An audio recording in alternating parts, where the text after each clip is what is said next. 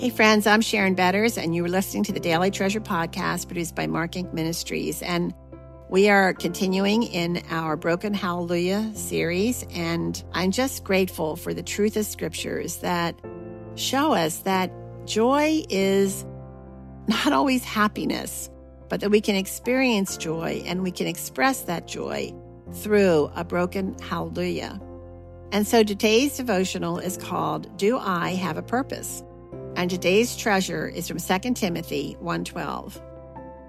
I am not ashamed, for I know whom I have believed, and am convinced that he is able to guard what I have entrusted to him for that day.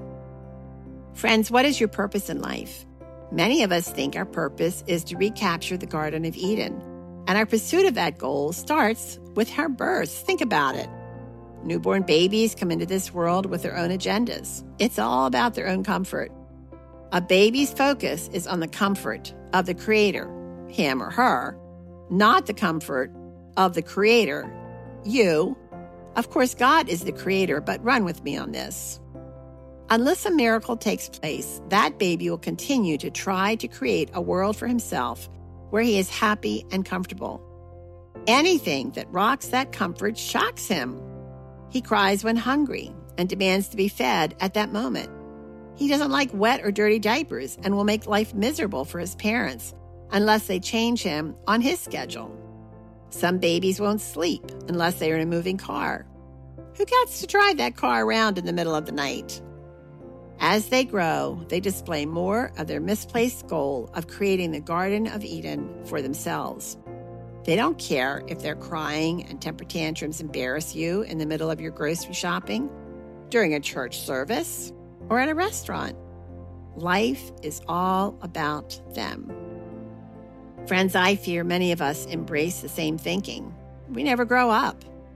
As I mentioned earlier, browse the titles of the most popular Christian books.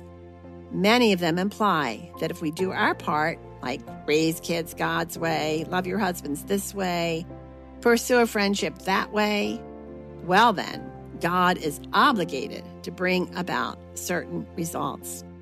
Happy marriages, godly children, long lives, good jobs, and so on. We define for God his obligation to us, but God will not be boxed in. I know that many of you could tell stories of how you were the perfect wife, but your husband still left. You followed all the books on child rearing, but your child still rebelled. You took good care of your body, but you still got cancer. I worked very hard to create my own Garden of Eden, but on July 6, 1993, at midnight, my garden exploded into 1,000,000 pieces. Like all the king's men who could not put Humpty Dumpty back together again, I believed no one could put my life back together again. Learning to rest in God's purposes for my circumstances and better understand my purpose as his daughter took time. My theology was not that skewed as far as head knowledge went, but how would it play out in this terrible midnight? About a month after Mark's fatal car accident, a young man told one of our elders that he met Jesus 2 weeks after Mark's death during the first sermon Chuck preached after July 6. His joy and transformation were profound. He attended the first week of men's Bible study that fall and listened carefully as Chuck taught on his responsibility as a husband. This young man called his mother to tell her that he was the shepherd of his family, and he was so excited to fulfill this role. He told his wife how much he wanted to be a godly husband. His purpose as a Christian made sense. The next day, his wife went to his place of business to pick him up. Ambulances, police cars, and first responders filled the parking lot.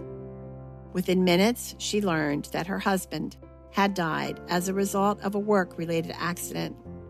This young man, so full of life and a determination to reflect Jesus, gone. His family understood that it was through Mark's death that their son, brother, husband had met Jesus. They wanted him to be buried next to Mark. Rain poured down the day of the funeral. I attended the service that Chuck led. but I could not bear to get out of the car at the cemetery. I cried when I saw the statue of Jesus in the garden, kneeling on the rock, and I remembered his words from Luke 22:42. Father, if it is possible, take this cup from me. Nevertheless, not my will, but yours be done.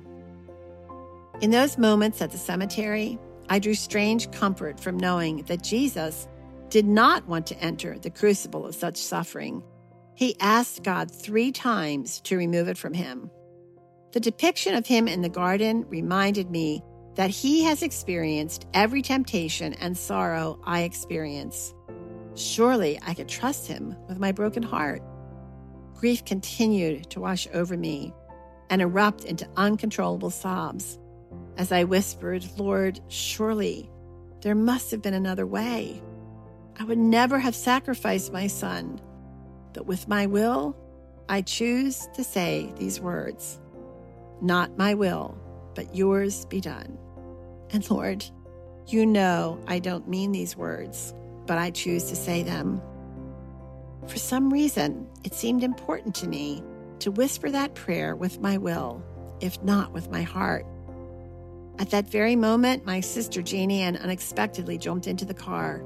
Instead of greeting her with relief and joy, I cried.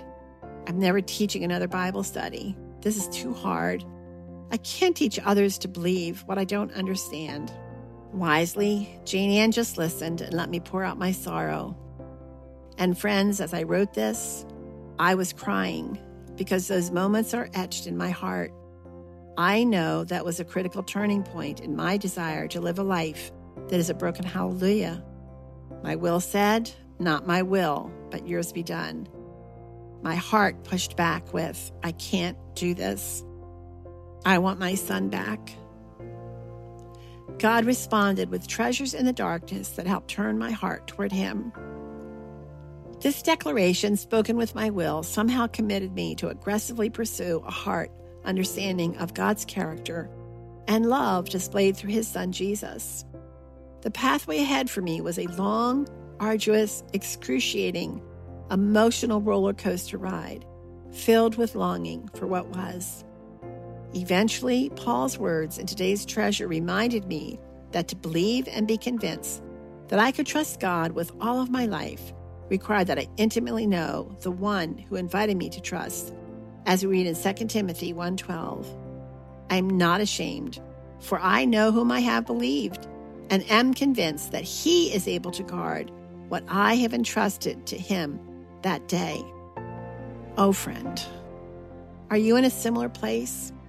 Does the pain crush you and leave you breathless and unable to think clearly? Paul and Silas could sing at midnight because they surrendered to the purposes of God, even in the darkness. My prayer for you today is that with your will, you commit to embracing God's purposes with the parallel commitment of developing your theology with the goal of pursuing intimacy with Jesus. And, oh Lord, we need you. How we need you. Sometimes our emotions are like a runaway train. Show us, Lord, how to trust you. I'm so grateful that you have joined us today, and I'll be praying for you today as I think about those who are really struggling to understand what it means to live a broken hallelujah. Hey, friends. Again, as I say every day, thank you so much for joining us. It's Wednesday, so it's time for us to showcase one of our Help and Hope podcasts, and I could not be more excited to introduce to you Marissa Bondurant, Care for the Caregivers. Marissa joined me for the Help and Hope podcast to share how her journey into caregiving started when her family received a devastating diagnosis for her 4-year-old daughter. In this conversation, she not only gives comfort to caregivers, her story through the land of childhood cancer is going to encourage you as well. She takes us deep into that journey of caring not just for one child with cancer, but a second one. Can you imagine? But she is very concerned about caregivers of all kinds, and so she wrote a book called Who Cares for You? And it is a beautiful devotional designed just for caregivers. please listen to my conversation with Marissa. You can go to helpandhopenow.org, look for the conversation with Marissa Bondurant, Care for the Caregiver. Just click the link, Help and Hope. Again, that's helpandhopenow.org, and then click the link, Help and Hope. And there you're going to find my conversation with Marissa, Care for the Caregiver. I'm Sharon Betters. Thanks so much for joining us. And make sure you leave a rating. Make sure you leave a comment. I look forward to being with you tomorrow.